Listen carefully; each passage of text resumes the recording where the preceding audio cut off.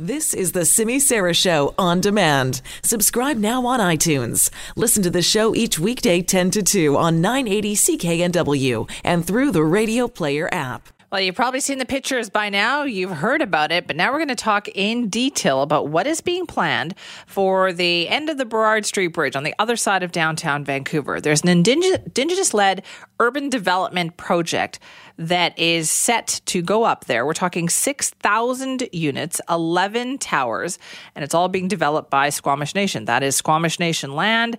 They are going to move forward with this. We wanted to talk more about this project, find out how quickly this is all going to happen. Joining us now is Squamish Nation Councillor Hasilam to talk about this. Thank you so much for being here. Absolutely. Thank you. Okay, so tell me a bit about the project, first of all. Sure. So the land is about 11 acres. The Burrard Street Bridge actually trespasses over the land. The land underneath is still owned by the nation. And so it's 11 acres. It's located on an empty vacant lot. It's generally a parking lot most of the time. But we're proposing a real estate development that is largely rental to provide some much needed rental for the city. And as you mentioned, 6,000 units, 11 towers. That's an increase of some of the earlier conversations that we had during the preliminary design. But based off of our feedback from our people, our Squamish members, that they really want to see that if we're going to use our assets like land for economic development, that we really need to push how much we're able to create the value off that land. Right. And plus, are you talking about also creating long-term revenue as well, something that continues to bring money in, so you're not just going to sell it? Yeah, I think that for somebody like an Indigenous community where we're looking at providing opportunities for people who aren't even here yet, like our future generations, rental provides a long-term sustainable revenue stream for us. And that makes much more sense than, say, just building a bunch of strata condos and selling them all off. But it's also dictated largely by what the market is. We have a 1% vacancy rate in lots of Vancouver. Most of Vancouver, some places it's even below that. And it's really hard for people to get into some secure tenured housing. And we think rental is going to be much needed in the city. Where does the inspiration come for this? There's lots of different areas, I guess, that you could look at, places like Falls Creek. And so, but is there an idea behind what Squamish Nation wants this to look like and be like for people who live there? Yeah, we're proposing some really interesting urban design concepts that we're able to do because the Squamish Nation is the government in control and not the city of Vancouver. And so typically in Vancouver, you have this kind of podium and tower structure that you see everywhere. And what we're proposing instead is that we're going to forego the podiums and we're actually just going to build these towers that kind of come in from the sky and land on the ground, which then allows us to activate the ground space. So out of the 11 acres, almost 80% of it is going to stay as publicly accessible park space and community amenity space. And that's really to create a sense of community there. When people are coming out of their rental apartments, they come into the ground level and there's some shops and some retail, but there's also park space so that now it's activated in a way that it's lively, it's fun, it's interesting, there's things happening. Maybe there's events in the summertime. Now we have a part of the city. When we think about really interesting parts of the city, this is going to be a place that people will want to go because we've actually built it in a way that makes it interesting and exciting to be. So what won't there be? If you're doing things differently, what do you envision not being there? I guess some of it is around, one of the areas that's actually really fascinating for us is, and it's been reported on the media, is that we are looking at, because we don't have any requirements about mandatory minimum parking, we've only included 10% parking on the 6,000 units, which might seem, which will be an interesting conversation for people. But for us, when we look at rental and we look at the future of the city and we look at the fact that we're in a climate emergency, we need to start building our buildings differently. And we think that the future of our city buildings is not going to be investing in these big parkades that are going to sit empty in 40 years because most people are leaving their cars and taking transit or biking or walking. So let's build for the future of where we're going. But also let's create a market that all the people who either don't have cars right now or are willing to give up their cars and live downtown, people in New West who say, I'll give up my car if I can live 10 minutes from downtown because that's part of the lifestyle I want. These are the type of developments that we're going to offer, which means that we are able to both build more units because we're not having to build the parking. It also means that the cost for the units goes down significantly. It costs $80,000 to $120,000 per parking stall the deeper you go. So we're actually able to take cars off of the road because now we're offering a particular type of housing product that is going to attract certain people to live in it. So what do you envision in terms of affordability when it comes to these rents? Because we know that even with the city of Vancouver, what they consider affordable, a lot of people still wouldn't consider affordable. No, and it's interesting. Like, so the 2016 housing census, the gross family median income in that part of Vancouver is $106,000. And so when we're talking about affordable rental, the vast majority of the rental is going to be much more affordable than any of the houses that are currently there, or the most of the community that currently lives there. But we're also talking about some of the financing options with CMHC, which has received a lot of government funding to help incentivize rental development, but also to incorporate some affordability numbers into the development.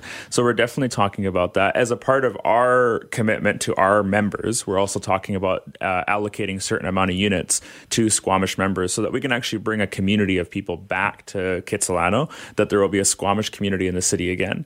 And that's a huge, not just the revenue stream, but actually just having a Squamish community back in Kitsilano is a huge opportunity of pride and connection that I think we're really excited about. So how many units would that be then? That's largely going to depend on where we land on how many units will be rental and how many might be strata leasehold, because that's going to dictate it by the market as well as financing that we obtain. But we are talking about a few hundred units that will likely be allocated for Squamish members at below market or subsidized rates. A few hundred out of 6,000. Yeah. Okay, so even the ones, so not everything is going to be rental. As you said, there will be a small number of some strata units, but again, those won't be freehold, those will be leasehold. Yeah. Is that a 99-year lease? You envision that? Yeah, it'll be similar to a lot of products that you see, or a lot of housing options that you see, like at UBC and other places.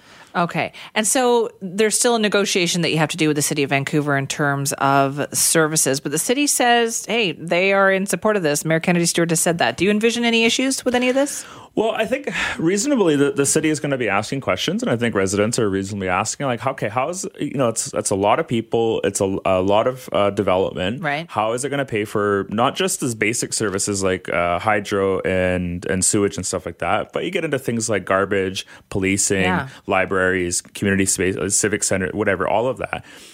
The way it works is that, and the City of Vancouver already has this, and municipalities do this already, they do service agreements with First Nations. So the nation would then buy those services from the City of Vancouver for the residents. Right. And we would incorporate the cost, not just of the sewage and the water, but all these other services as well. So then we're getting charged a bill every year by the City of Vancouver to provide those services for our residents on our lands. But then we're also, the First Nations have the authority to tax our own residents, no matter who it is, on our reserve lands at property tax levels that are comparable to the City of Vancouver. Right. So we collect property taxes as a nation, then we pay a service to the City of Vancouver. And so really all of the people that would be living in this would, in essence, be paying property taxes just like any other resident of Vancouver. It's just transferring through us to the City of Vancouver and paying for those services. So we'll engage in a conversation with Vancouver to negotiate where we land on terms of the exact amount. That's largely going to depend on how many units and all that kind of stuff. But the City of Vancouver is very encouraged by what we're proposing,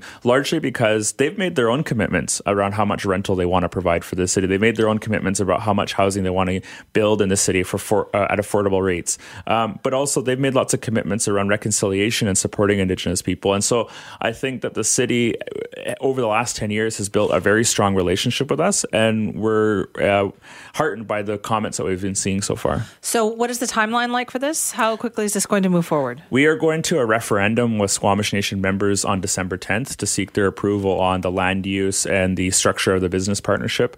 That's our first step. Once we get through that, or if we get through that and our members support us moving in this direction, we'll be doing meetings with members throughout just November on that. Then we'll continue on with the service agreement negotiations and the business negotiations with the partner.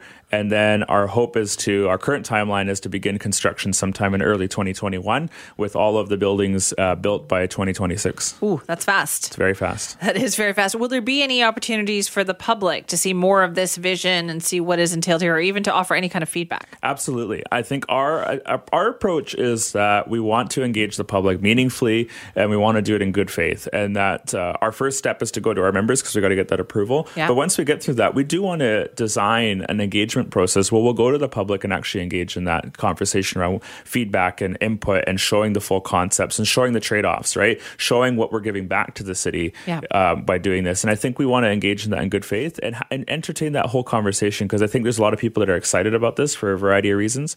There's lots of people who might have concerns because they don't know all the information yet. And I think we want to do a full disclosure. We want to do that full conversation. We want to invite that. And I think that we can be leaders in mirroring existing practices that the city does around engagement on real estate projects, but we might also add to it. You know, there's a lot of historical context on this site. Squamish people were living there up until 1913, and then they were forcibly removed by the provincial and federal governments at the request of the City of Vancouver and the Parks Board. And so our people were evicted from their homes illegally by the government because they didn't want Indigenous people living in the city at the time. So when we talk about the context of us coming home and us developing our lands, there's a huge amount of storytelling to happen, a lot of information to share. And I think we want to engage in all of that and really celebrate the opportunity to do this in a different way. I look forward to talking more about it. Thank you so much for joining us today. For sure. Thank you. That is Hasalem, Squamish Nation Councillor, talking about the big new development that's going to be happening on Squamish Nation land just on the other side of the Burrard Street Bridge.